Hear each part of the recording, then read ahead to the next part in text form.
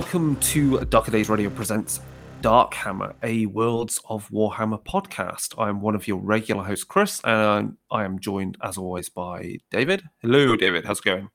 Hey, Chris. Yeah, not bad. Not bad at all. This is going to be a fun one today, I think.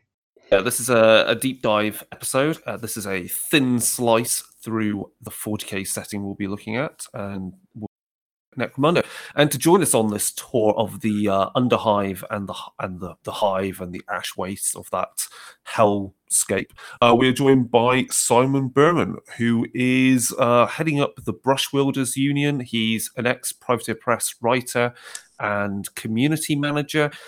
He also heads up Strix Publishing, who've done things such as pins and also published a number of books that include some, I can't remember what the title of, but he'll tell us. So hello, Simon. Welcome to Darkhammer. How's it going? Hey, how's it going, guys? Nice to talk to everybody. I'm chatting to you from the heart of the COVID-19 outbreak in North America in the greater Seattle-Tacoma area, so that's kind of interesting. It's crazy times, and some people have jokingly posted up pictures of their stockpile of grey sprues to get them through any form of lockdown. People who may have been following the podcast for a while or haven't, you can go back to some classic episodes of Darker Days Radio where Simon has been on the show before talking about either the Iron Kingdoms RPG or has been talking about the Unhallowed Metropolis RPG, which is a post-apocalyptic neo-Victorian gas mask punk zombie post-apocalyptic setting, which is really cool. And then Simon, with Strix Publishing, book-wise, you've published a few things that are Cthulhu related and also some a book of artwork, haven't you? I've done I've done the Book of Starry Wisdom, which is a collection of Lovecraft's stories about Cthulhu, illustrated by Valerie Herron. That is also accompanied by some notable authors in the horror field. You may know Scott Glancy, for example, from his work on Delta Green. That's out. I'm about to release the Book of Three Gates, which is a companion volume, more Lovecraft stuff, this time focusing on the Dunwich horror. That'll be out probably in April or May. What else? I've done some occult art books. I've done Eliza Gager's Problem Glyphs, which is a pretty interesting book collecting her sigil project. And I've done Apocrypha, The Art of Jason Souls, who is a sculptor. And you may know him, if you're listening to this, as the lead developer on War Machine Hordes and I think now Warcaster. Warcaster's coming out soon. Well, it's at Kickstarter currently, so that's a project it's interesting to see the evolution of rule systems from out of Privateer Press at that end. And then, as I said, Brush Wielders Union, give us a brief overview of what that is and what spawned that. Brush Wielders Union is kind of my project. I've been doing it for a little over a year now. It's a community for people who are interested in getting their miniatures painted to whatever standard they prefer, whether that's just to get them on the tabletop or whether they're doing high-end competitive painting. I provide some tools in the form of a membership booklet and monthly letters and stamps to kind of track your progress in painting, and do some initiatives like we have a hobby pledge every year, stuff like that. And you can find out more about that at brushwieldersunion.com. There's so people can back you with that through Patreon, and depending upon what level they get access to other things like exclusive access to the podcast, because you recently interviewed Duncan Rhodes, who used to be a Warhammer community painter who did loads of painting advice videos, and you've interviewed other people that are in gaming, whether it's game design or miniature design or painting, etc. Yeah, I do a monthly podcast, and members get access to it a few days before the rest of the world does, among various other benefits. So, I got to speak to Duncan last month. That was great. He's a really good guy. Talked to Jordan Lamb, who's the studio painter at Privateer Press these days, this month. I always try to interview people who have interesting takes on the hobby or professionally working in the hobby. Cool. Right. We're going to briefly cover a bit of Games Workshop-y related news that's interesting if people obviously like, Warhammer RPGs in any flavor. Obviously, we've seen some stuff out from Gamma, which is the new Seraphon book, which is really interesting as we getting closer to Soulbound being released. We've got Ghazghkull Thraka and Ragnar Blackmane. They've been announced as miniatures. They're in a new boxed kind of game-ish, one of those small box game-ish things called Saga of the Beast. I just had a look at that. Prophecy of the Beast. The book is Prophecy of the Saga. Beast. There we go. And obviously at Gamma, Cubicle 7 have just shown off their first preview of the GM screen for Warhammer Fantasy Roleplay. That's looking really good and useful. But then with conventions, we're slowly ticking them all off, which have been cancelled due to Corona. So I think things will either be delayed to later in the year, or they'll be cancelled outright. And at least some stuff that would be revealed at conventions will be revealed online. So stay tuned for that.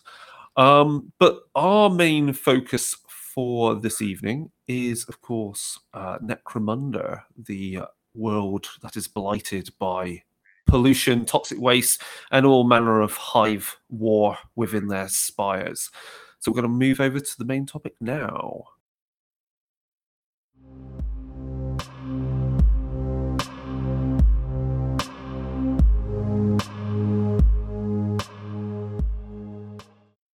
Okay, so Necromunda. So before we get into this, then, let's do the quick thing. Quick Q&A. Simon, how did you get started in 40k, and what's your favorite Necromunda gang? Oh man, so how do you start in 40k exactly? It must have been around 93 or 94. A friend of mine, through a friend of a friend, I think he must have seen it or something, and we checked out the local game shop, and that was the end of my life essentially right there.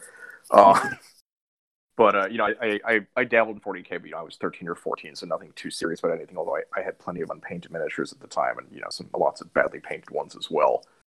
And I don't remember how we heard about Necromunda. It must have been through White Dwarf, because that was about the only way you heard about anything back then.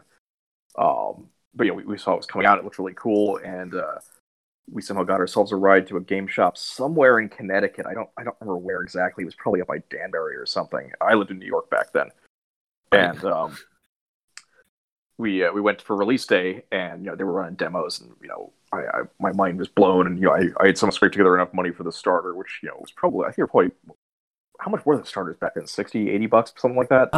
Yeah. Over here, Necromunda retailed for £40. Yeah, so probably about $60. Oh, back in the cheap days.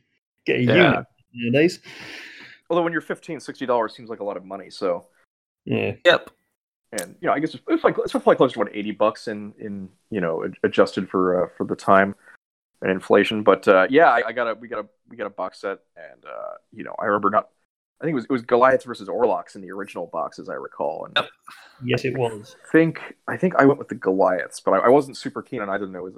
I was very excited about the Escher and Dalak, which are still my gangs of choice these days. Excellent. David, what's your pick of Necromunda gangs? Ooh, I might have to back Simon up on this one and say Escher and Dalak as well. I'm hearing a lot of sighs coming from there, but yeah, it's also the Venator gangs I like quite a lot of, with the ability for them to kind of create your own theme, of the gang, rather than just having your base ones. The Venators allow you then that a little bit more freedom in creating the gang. That's cool. I remember, so I got into 40k when a friend picked up second edition 40k when it first released, and then Necromunda came out before that Christmas, whichever year was that. So I'm going to say 95. 95, yeah. Meaning originally I played using the Orlocks out of that, but then I kind of got sick of him, and I went hardcore into Spyro Hunters. No, you were that guy. I was that guy. And they were good fun. So yeah, I like Spirits, but my main love of right now has to be Van Sar. I like new Van Sar. They've got a lot more character. And that's something we'll get into as we talk about the gangs and everything, because I think we've had essentially 2 editions of Necromunda with kind of a 1.5 edition that occurred about 10 years ago, maybe that, which was essentially just a reprint of the rules and some, tarting up of it and a few additions, but not a wholesale overhaul that we now have. So, as a brief introduction to people that don't know what Necromunda is this gang warfare skirmish game that involves small numbers of miniatures, roughly anywhere between 8 to 10 or 15 models per side, representing the warfare between rival gangs or clans or just generally not very nice people within the hive city of Necromunda. Now, Necromunda does predate its original release. It turned up in White Dwarf, in issues of White Dwarf around about 1990-1991, and back then it was known as Confrontation.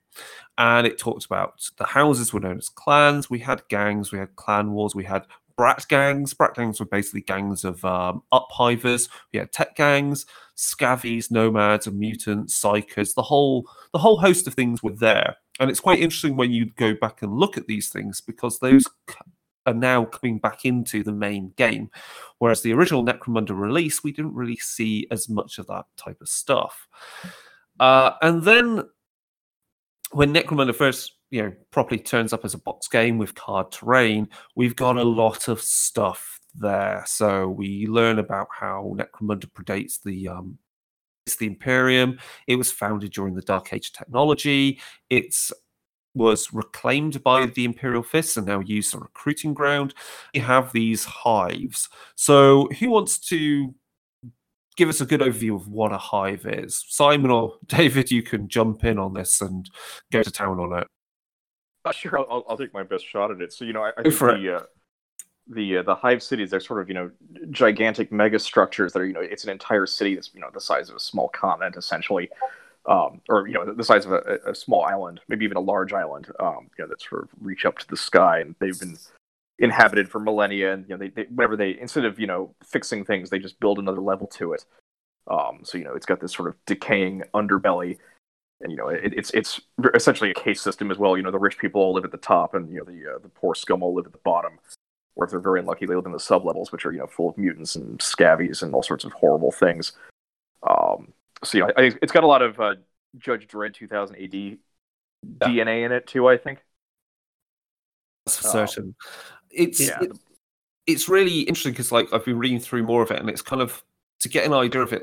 Necromunda is either a warren of tunnels and collapsed areas, and I say tunnels and shafts and any form of pipes that you can crawl and clamber through. But then you also do have large areas called domes. And so the way to think of it is these domes have been built on top of each other, creating this kind of towering structure. And they've collapsed in on themselves as they build new ones on top. So you've got very large open spaces, which for a hiver could be everything they ever experience of Necromunda. That is their world. But obviously some people try to move around and make a life for them elsewhere.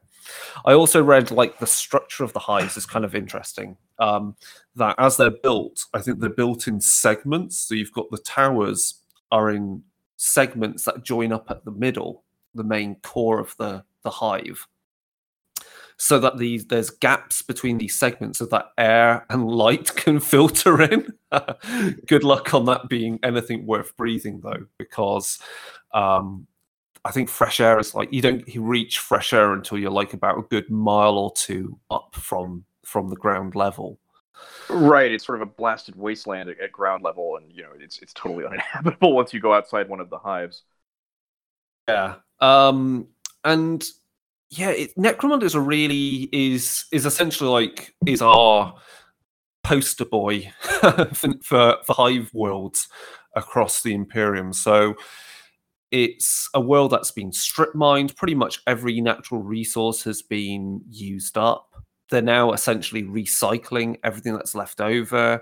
The main hive also has going up through the middle, a heat sink. So these go down into the core of the world and bring heat up into the hive, and that's used for energy production. As I said, there's the ash wastes, and I guess much of the surface of the world is like a warren of tunnels, which have been used for mining, and deep shafts where there'll be potentially other kind of communities and things built up. And then Necromunda Hive Primus is not the only hive. So we've got a couple of other ones. We've got the Palatine Cluster, which is where there's a few other smaller hives next door to Hive Primus. Hive Secundus, which fell to a gene stealer cult infestation, and so has like massive fortifications around it, where the Planetary Defense Force keeps it locked down, for want of a better term, given today's situation. And then also there's another hive called the Skull, which was, I think, leveled or infested by orcs or hit by an orc rock, and has an orc. I was looking this up earlier. It was an orc invasion that happened. So whether it doesn't really say whether it was done by rock or by seeds or anything, but it's kind of cool what happened. They had to send in the entire military, clean the whole thing out, and bombard it with lasers, and it kind of all fell apart. There's some really cool little background stories behind that. And so what else was I going to say about Necromunda? Yes, so it's a shit. It's basically, let's be honest, it's a shithole. It's probably worth mentioning that there's no agriculture really, and so there's very little water as well. Right, the main source of food is recycled corpses, which they call corpse starch. Yes, and it's really interesting how corpse starch is recycled, because I've been chatting about this, and I think we mentioned it on a show or two ago, David, that corpse starch has to be blessed for it to become food. So it's kind of like a weird kind of reflection of the Holy Communion, in Catholicism, where the wafer becomes the body of Christ. This is kind of like, because it's been blessed by a priest of the ecclesiarchy, this reclaimed protein from people is now food. Right, it's sort of an industrial scale blessing too. Yes, and we'll get into where this goes wrong later with regard to one of the gangs you can play, because that's where this all breaks down and horrible things begin to happen. Yeah, it sounds dark at the moment, but this thing goes a lot darker. It really does. And then other things with the world, to get on and off the world with your whatever's brought onto the world, which would be food stuffs for the upper hive, or equipment or resources, that all has to come through a orbital space station that is in geosynchronous orbit with Hive Primus, known as the Eye of Selene, which is it's a really cool like giant ring, and then it has above it and below it some like floating citadels as well in the center, which provide power.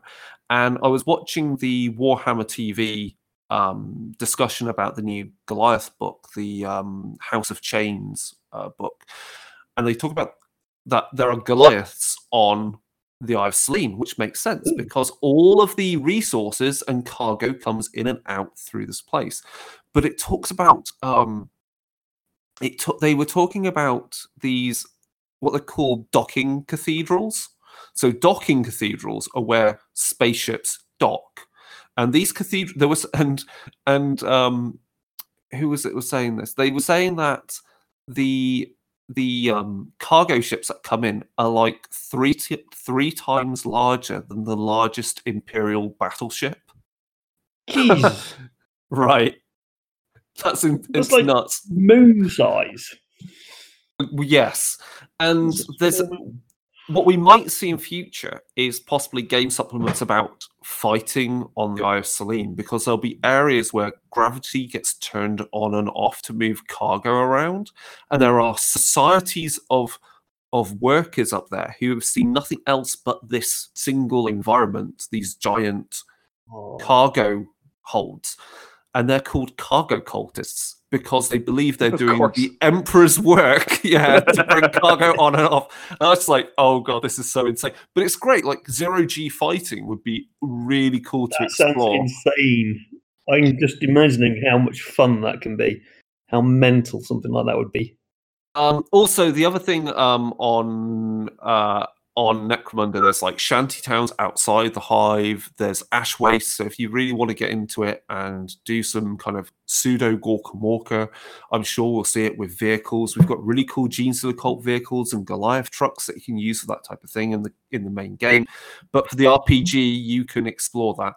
And then there's also another hive called Temenos, which is the home hive for the Ecclesiarchy on Necromunda. So yeah, it's a crazy, crazy world. What other things jump out at you, or shall we get into society? I mean, who wants to jump in on talking about society on Necromunda? Well, the society of Necromunda is kind of it's a big topic, that one. So I'm guessing we're just going to quickly go over all of this. So, like most Imperial worlds, they're kind of pretty much it's been left to rule itself by the Imperial commander of the planet. What's his name? Lord Helmore. He's kind of let it run a feudal system in a way. So there's tiers upon tiers upon tiers of people controlling the hive. So at the very, very top, you have Lord Helmore. Below that, you have the noble houses, who compete politically to try and gain favors, gain more power politically. They're all political rivals. We've got a couple of them listed here. So Helmore, Catullus, Tai, Ulanti, Graham, Ranlow, and I'm going to guess you say Coiron?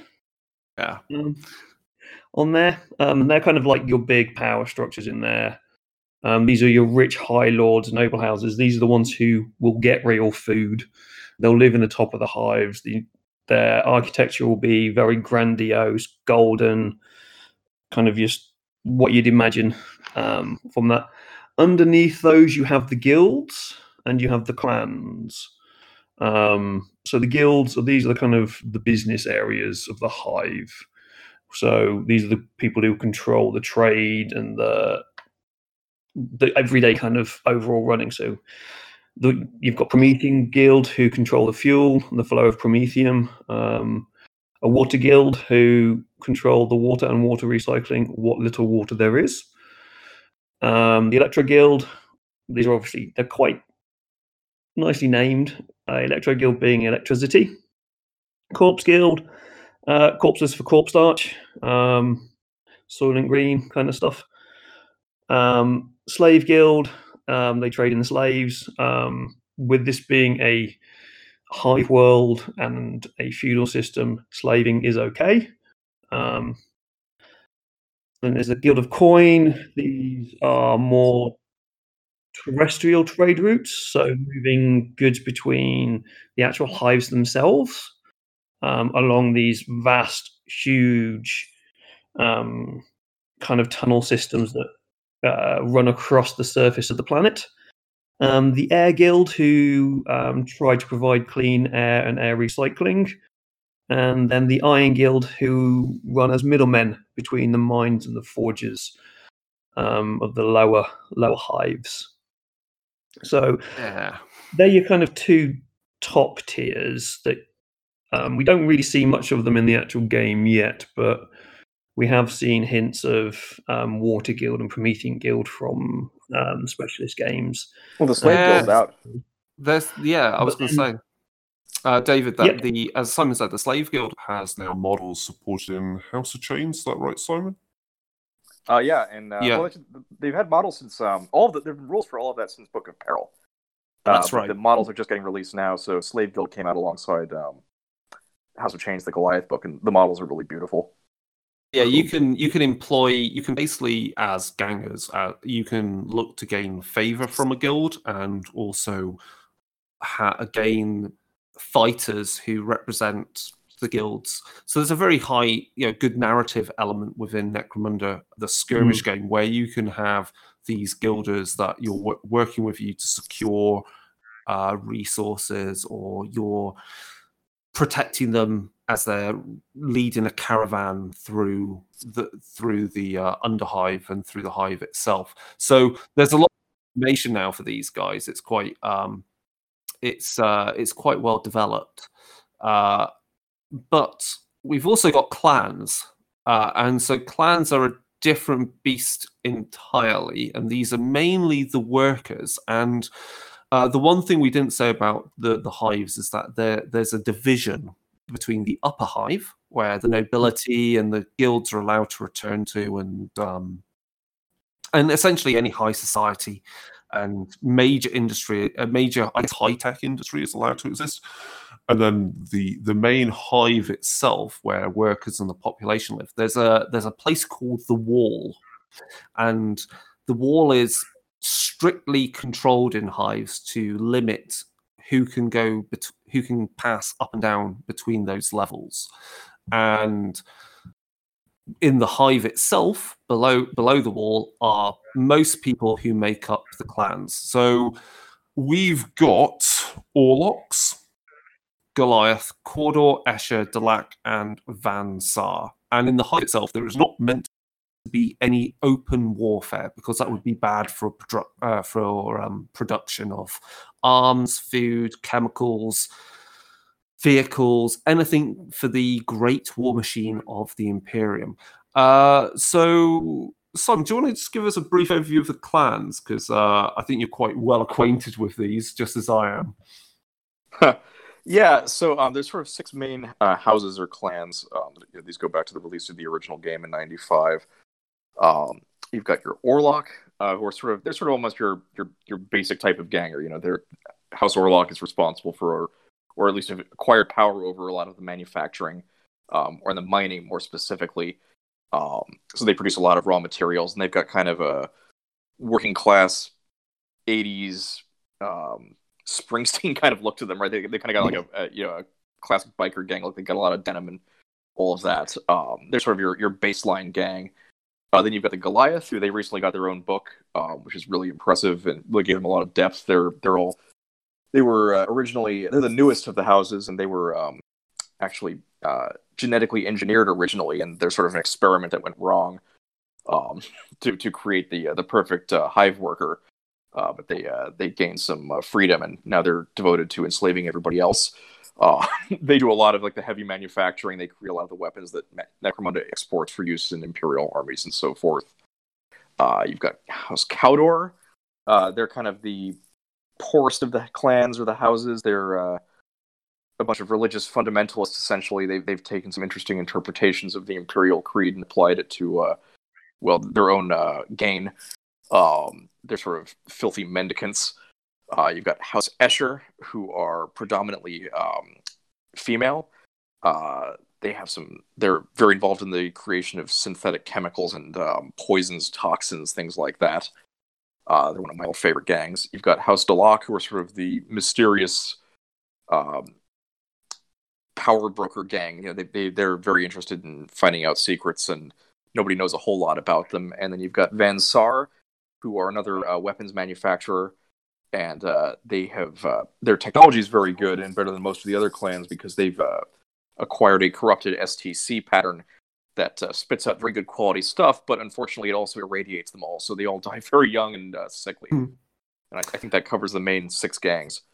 Yeah, they're this edition's really pushed forward what we know about the houses, and compared to original Necromunda, the only thing that differentiated your gangs were the skills that they could access when you got experience, whereas the 1.5, I'm going to call it, edition, made it so that each house, each gang type had access to discounts on certain weaponry because it represented their fighting style. Whereas now in the new edition, we have all of that, plus most of the gangers all start off quite different, both in terms of their profiles, their starting equipment, the things they can access, the things they can do in bonuses in campaigns. There's a lot more information there. We've now got things like brutes, which are like huge monsters or abhumans that you can access weaponry.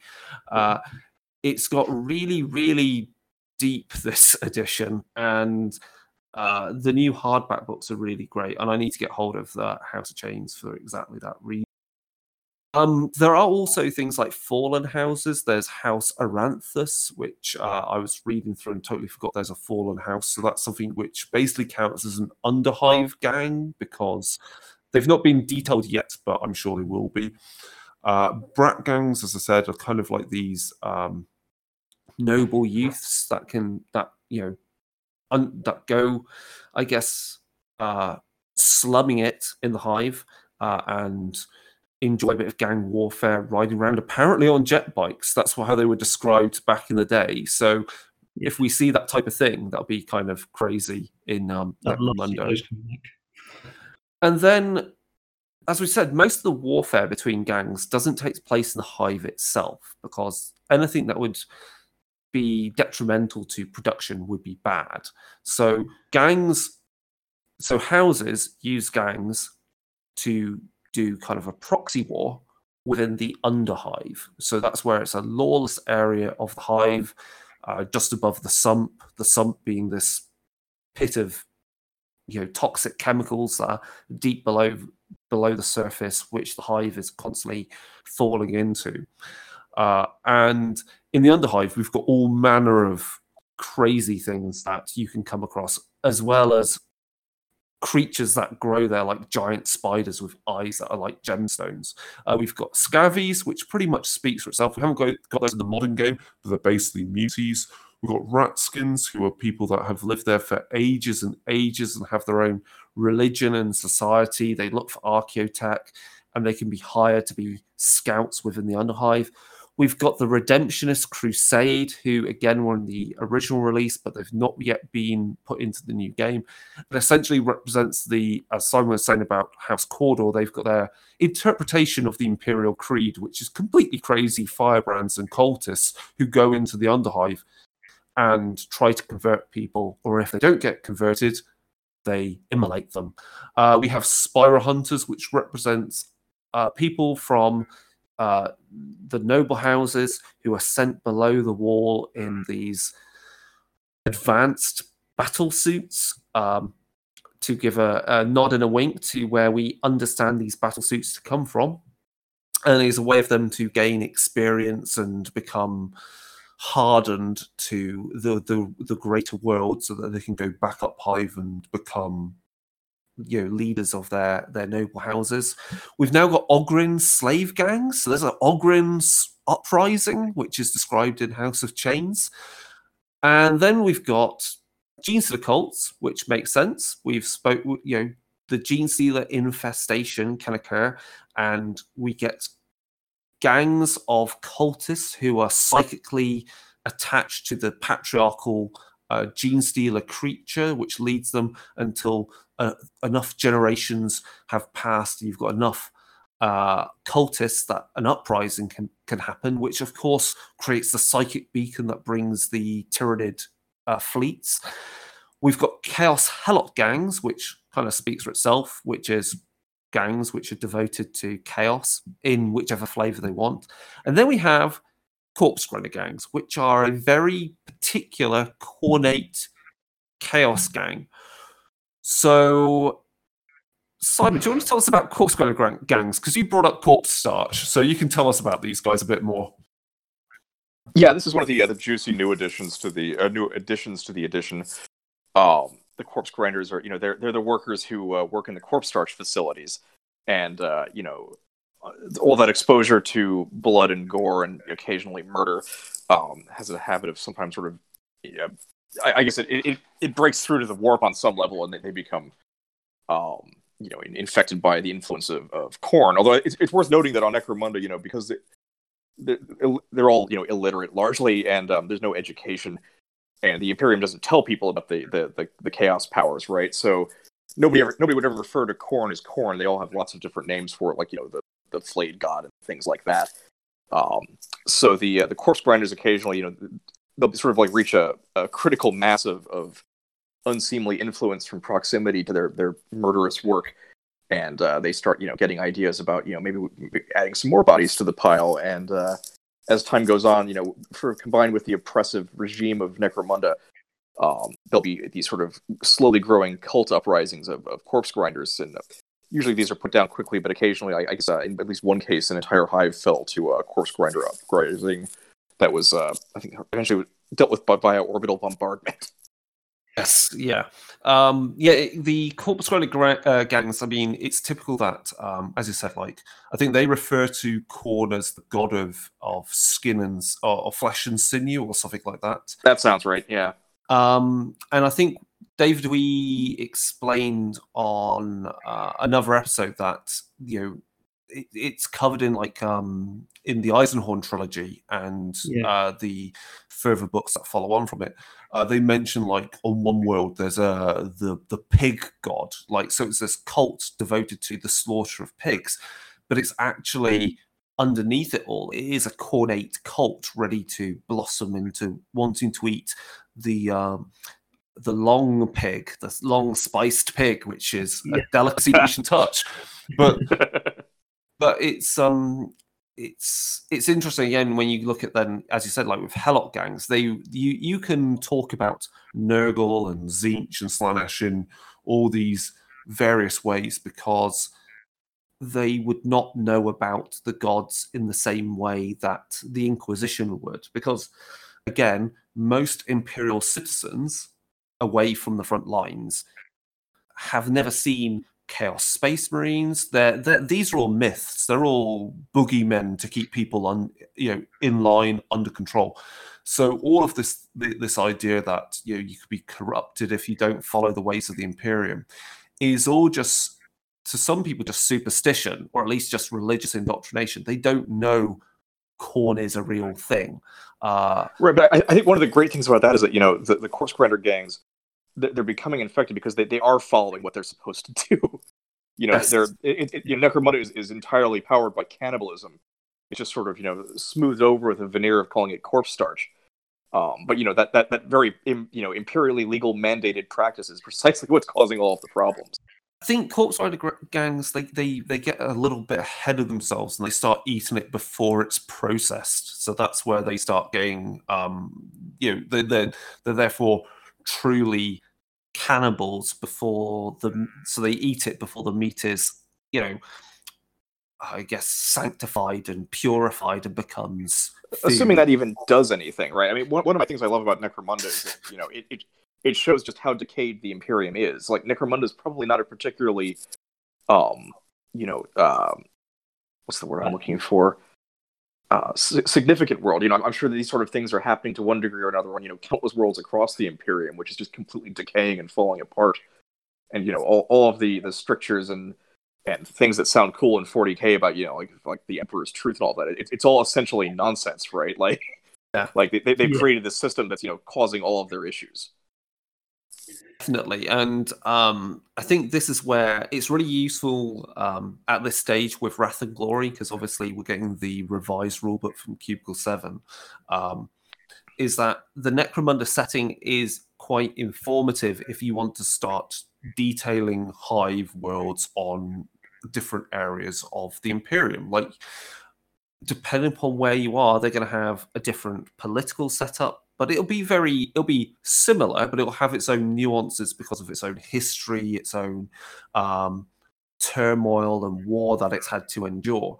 So, for example, if we look at the main focus of Wrath and Glory, the segment there, the system there, with the world of Charybdis, which is a hive world, but it's an ocean world. So we've got hives on what little landmasses there are, which are slowly sinking into the ocean, and the oceans are rising. So you've got some areas which are underwater, and that adds a very different flavor to it, a different feel. But that world, fortunately, doesn't have to eat people because it harvests like tons and tons of algae and world fish and all these other strange things. So it represents a very different extreme to a hive work to Necromunda, because it actually has food it grows. Sure. The other interesting thing I've heard about, for example, with Charybdis, is the idea that there are hives which are inverted because it's safer for the nobility to be at the very bottom of the ocean.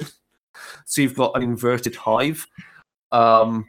Because all the main they don't step outside, but yeah, because all the main workforce is working the oceans or on the giant fishing ships and that are at the top of the surface. And an ocean planet, I can imagine, would have entire gangs and workforce devoted to harvesting like tritium and deuterium from the oceans to use in the plasma reactors of starships. So it'd be very interesting to know what kind of like the gang warfare and the factories and the society is on the hives on that world, because we've only had a sliver of information about what that world is like in the book Dark Tides. I think that's it. But yeah, it's crazy. These worlds are completely mental. And the thin blue line that we could say between complete chaos and warfare is Enforcers, which we've spoken about before on our previous episode, haven't we, David? Yeah, when we did the Law and Order. This is kind of where we do actually kind of get to see them more in use throughout the 40k universe. Like, as you say, most of 40k is a broad spectrum, and Necromunda allows us nicely to kind of zoom in and actually see some of the citizenry of what actually happens. And the Enforcers, as we spoke about last week, are kind of like your police force. So what have we got? So yeah, they kind of, again, it's a zoom in. They are a police force. They are not controlled by the Imperium. They are hired by most of the houses, the noble houses. And, I think they're actually in the control of Lord Helmore himself. Yeah. Okay. They're directly, but they serve that role, David, as in, like, you were saying, like their main role, I think we established, is Enforcers are basically quell riots, and for the nobility, they will perform the role of local police force in the sense that we understand, because the fact that a ganger kills another ganger, who the hell gives a toss? But they'll just stop a mass riot happening, or an actual full-on clan war from happening. Right, and it's sort of worth pointing out that the Enforcers are very much there to enforce the law. They have no interest in justice. Oh, exactly right. and also later, right. As well, it's also interesting to note that there are permitted quotients of gang violence, and when they reach above that in a sector or a dome or some such, that's when the Enforcers are deployed, because a certain amount of violence is expected and encouraged, but there are limits, provided it's not interfering with production. The new term that I'm really happy to see, and this lends back into what we were talking on the last episode about Law and Order, is that you can imagine that there are Enforcers. The Enforcers that work the hives, they're pretty much they're just brutes, essentially. They're not really out to do investigations. Whereas within the upper hive, legal henchmen.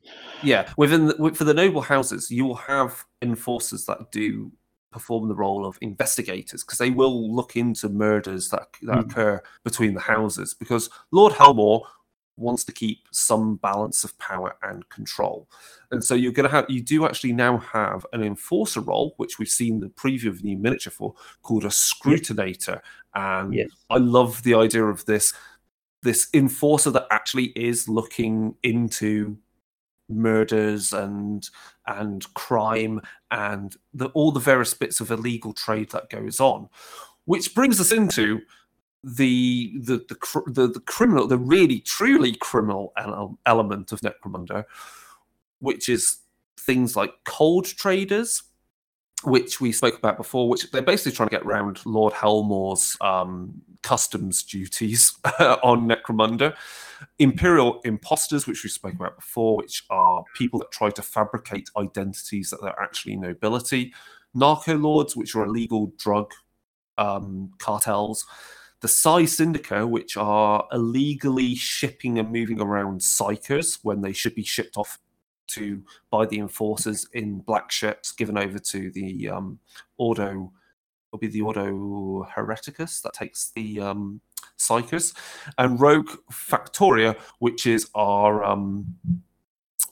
our illegal manufacturer of arms and equipment that don't follow the sanctioned creation of things by the Adeptus Mechanicus. So again, there's a lot of cool stuff in there, and I can see, David, you're highlighting something for me. What are forbidden cities and narco lords? And I'm just looking it up in my book.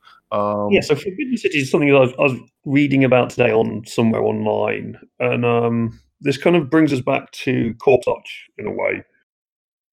The road links and the kind of the networks between the hives, they collapse every now and then, and there are hubs in there that have been sealed off for centuries. And Corpse Arch within this area has changed, shall we say?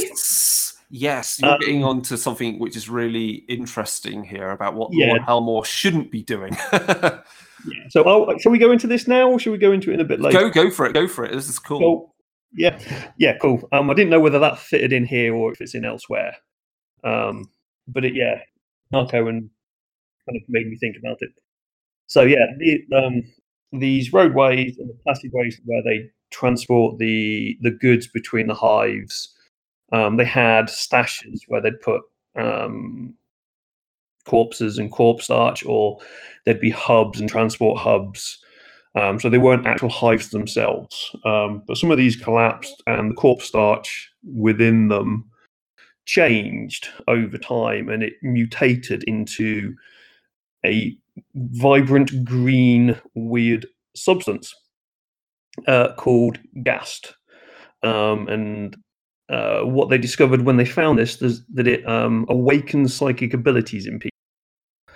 And so some of these narco lords and some of the lords have opened up these travel hubs and turned them into vast production areas for this drug called ghast, and they have made vast fortunes out of it.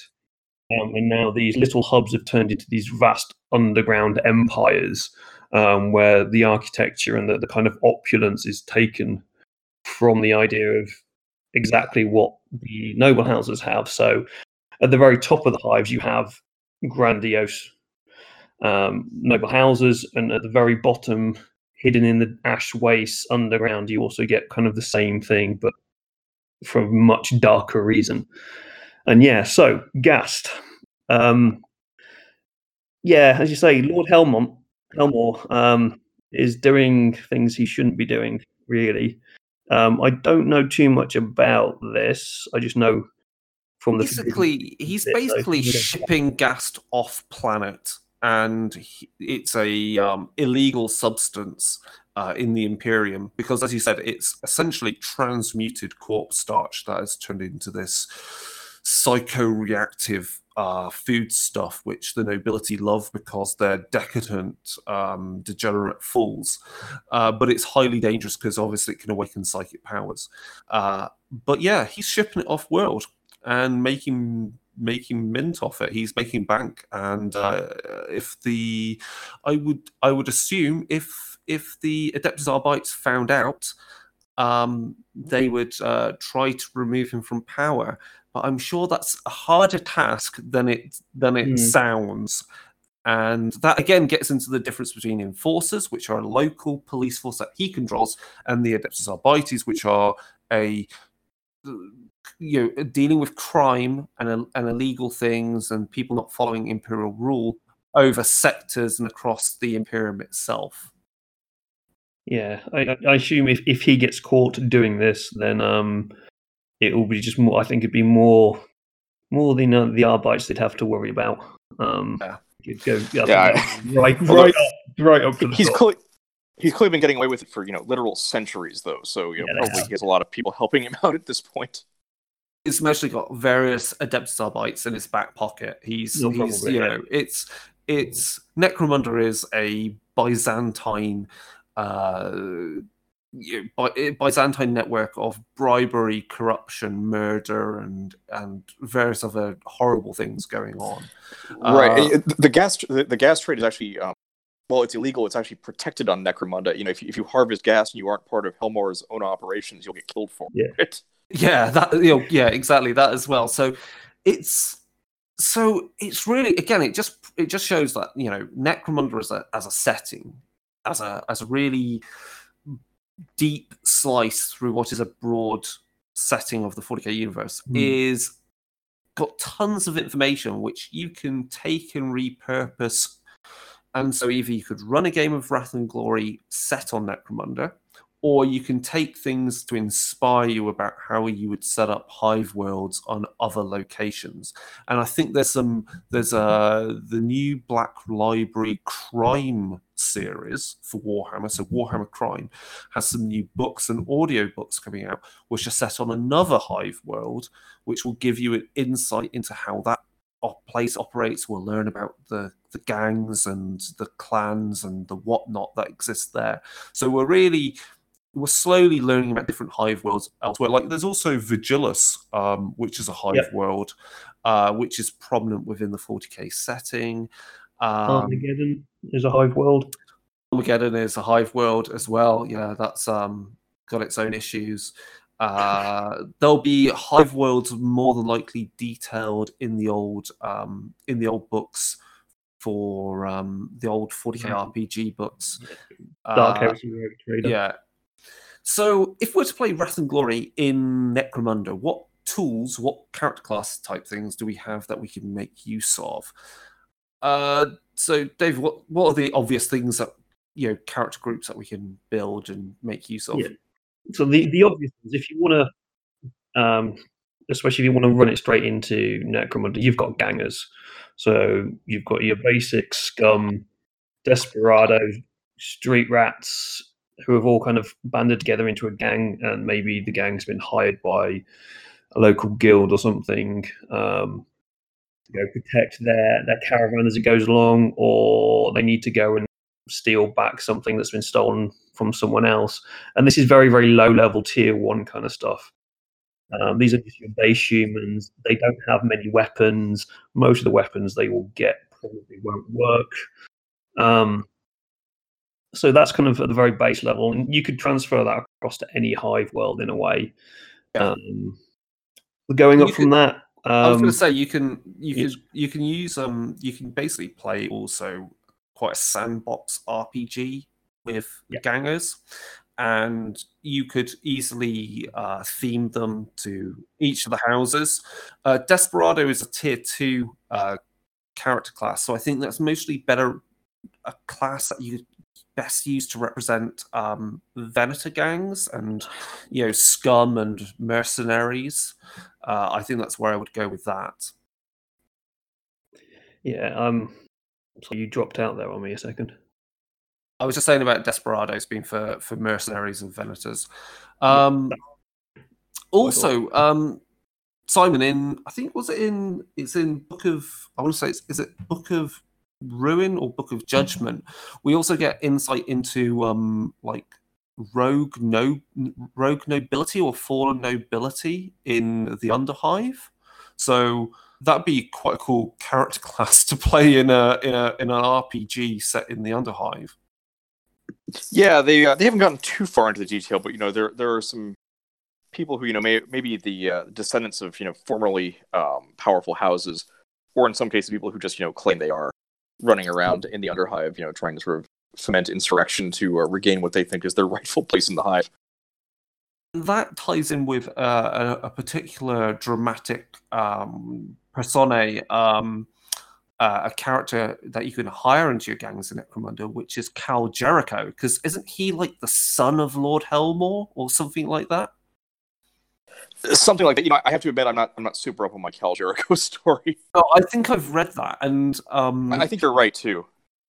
Cal Jericho is a really interesting character because we first saw Cal Jericho, I think, in Inquisitor, right? Inquisitor, yeah, it was. That was a beautiful model.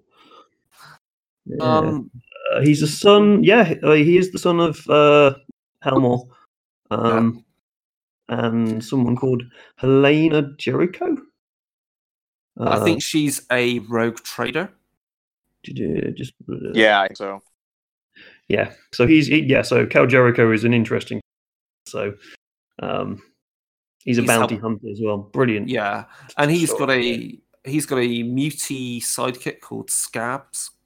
Who's a scabby. Yep. So again, that's character classes you can play quite easily in Wrath and Glory. Is you can play scabbies, so you can play mutants, and you can also play enforcers. I believe in Dark Tides, they explain that enforcers are essentially just the Ganger class. You've just got better armor and better weapons, which is easily represented by Wrath and Glory in that sense.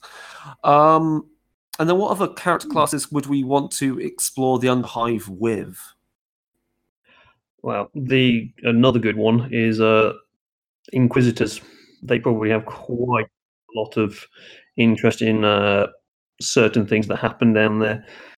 Finding ancient technologies, drugs, maybe tracking down some of the Chaos cultists around there.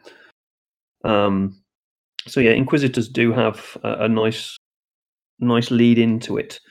So I ran the Wrath and Glory story at Dragonmeet, which was the an Inquisitor's retinue. So the Inquisitor itself wasn't down there, but we had the retinue had gone down, and they had to kind of rescue somebody.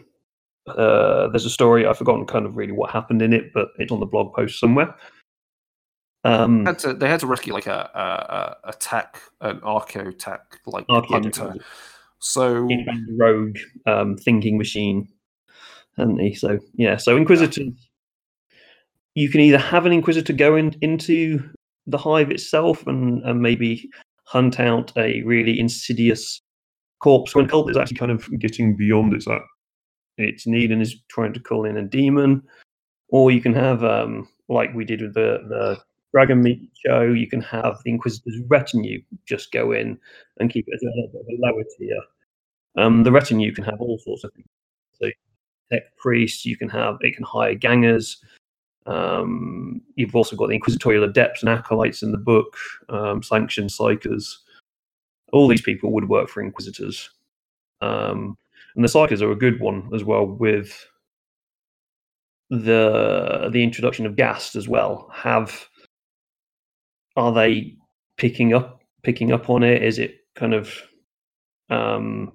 making one of the hives a little bit too have too many Psykers done up, and you bring in some Sanctioned Psykers to hunt out these rogue Psykers? What else have we got? I think we've covered most of the main points. I mean, you can have tech priests and Inquisitors down there. You could also have rogue traders, and you could possibly look at like scenarios taking place on the Eye of Selene, and so you could have some plots involving a rogue trader, and again the Ghast trade, or involving Goliath and slavers. Yep. And I've just realised something you could do some really fun things with is, because of what happened in the Skull. Was the orc infestation fully cleared out? Are there still orcs there? It's sort of hinted that there might still be some, yeah. And that could be quite entertaining.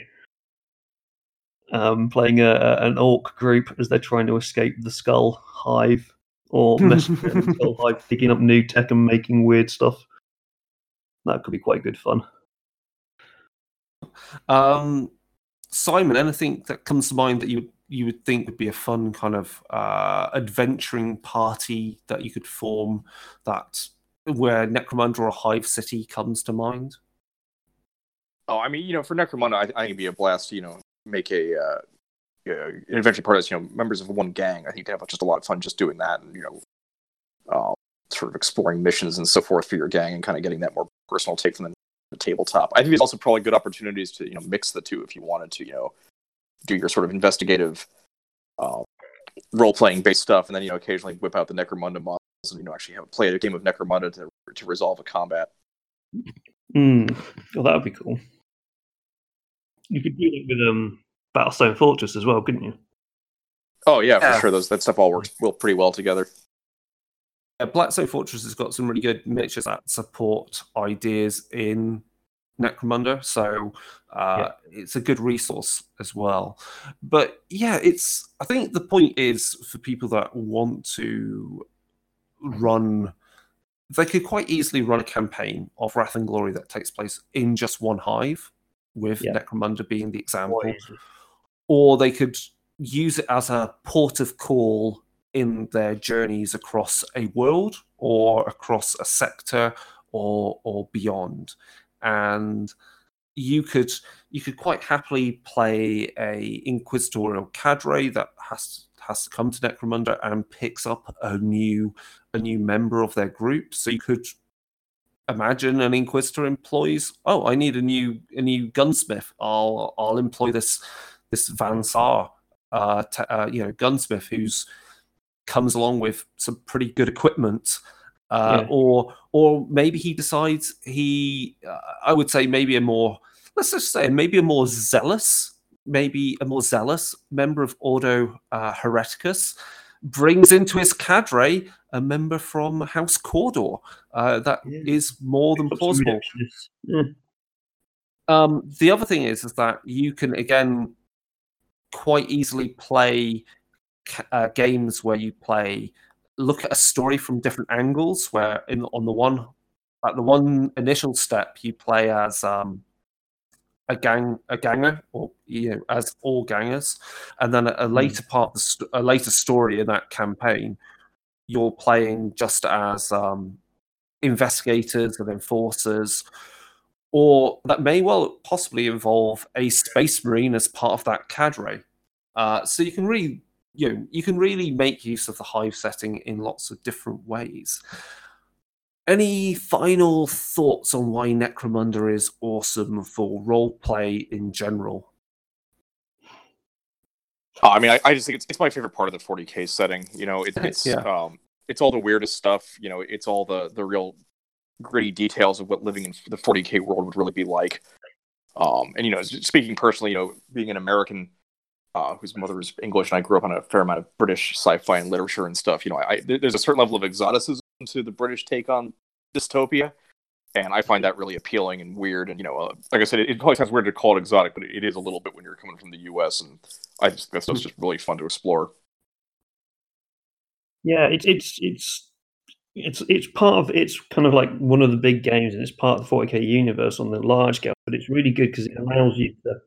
You say something. It allows you to kind of look more into people and how life really, really works for anybody other than the Militarum and the Space Marines and things. So you get a better slice of the universe in a way, so you can kind of see how stories would fit with the people rather than the grand schemes of Space Marine chapters fighting chaos or invading alien Xenos and things. So it brings you kind of into a lower level, but that much broader aspect of what life is in the 40K.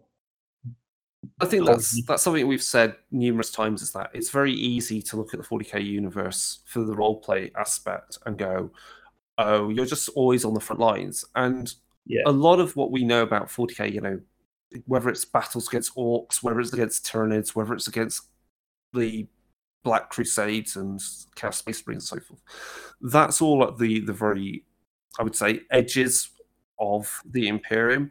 There are plenty of worlds that are far from all of that, where this is all myth, legend, and superstition, and really their day-to-day life is a grind in places that are these horrific hives, or things that are kind of similar to hives. You can imagine there might be some worlds which are hive-like, but haven't got to the point that Necromunda's got to yet. So that are hives maybe, I don't know, maybe a good 10,000 years behind in development.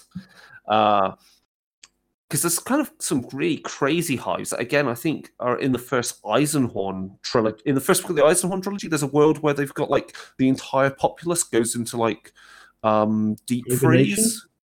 Yeah, deep freeze. Yes, all the rich lords and things they freeze themselves for 100 years or so every now and then, don't they? That was a weird world. You can get kind of crazy with your hive worlds. In various ways. So think of Necromunda as kind of your typical hive world, maybe. I don't know how to call this typical, but it's the one that we know very well. Right, with that, I think we've covered everything about Necromunda and given people a good overview and introduction. Obviously, if they want more information, all the books out for Necromunda are excellent and rich with ideas and character ideas. There are so many different characters. I'm painting up Grendel Grendelson quite soon because I did him back in January myself. But yeah, look into those books. They're ripe for information, even if you don't want to play the skirmish game. But to finish up, so if people want to get in contact with us and they have ideas for what they want Dark Hammer to cover next, we can be contacted via email, darkerdaysradio@gmail.com, on Instagram @darkerdaysradio, Twitter @darkerdaysradio, Facebook, we've got a Facebook group. From the show notes for this episode, you can get through to our Discord group where we talk about World of Darkness, Chronicles of Darkness, and Warhammer RPGs. We have a WordPress where we all see images and blog posts, battle reports, and so forth, and about events we're attending. And that covers most of the stuff. If people want to check out your painting, David, that's on Facebook, which is Rising Sun Painting Studio. Rising Sun Painting Studio? Yes, I think that's right. I forget now. But yeah, Rising Sun Painting Studio. I occasionally paint. Yeah. And Simon, they can find all your stuff, as you said, Brush Wielders Union, which they can find the Patreon, and there's a website for. Yeah, just go to brushwielders.union.com. Excellent. And is there any other interesting stuff they should follow of your content at all, Simon? Oh, I mean, I think that's most of the gaming stuff these days, but, you're welcome to check out my weird books at Strix, STRIX, publishing.com.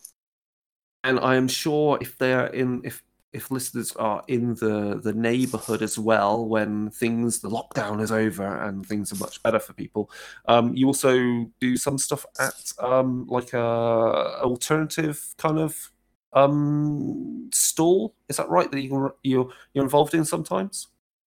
Oh yeah, I run it. If you're in the Seattle area, we run Black Owl Market, which is a sort of arts and crafts fair for people who make interesting stuff, and we curate the vendors pretty carefully, so we'll be back in the fall for that.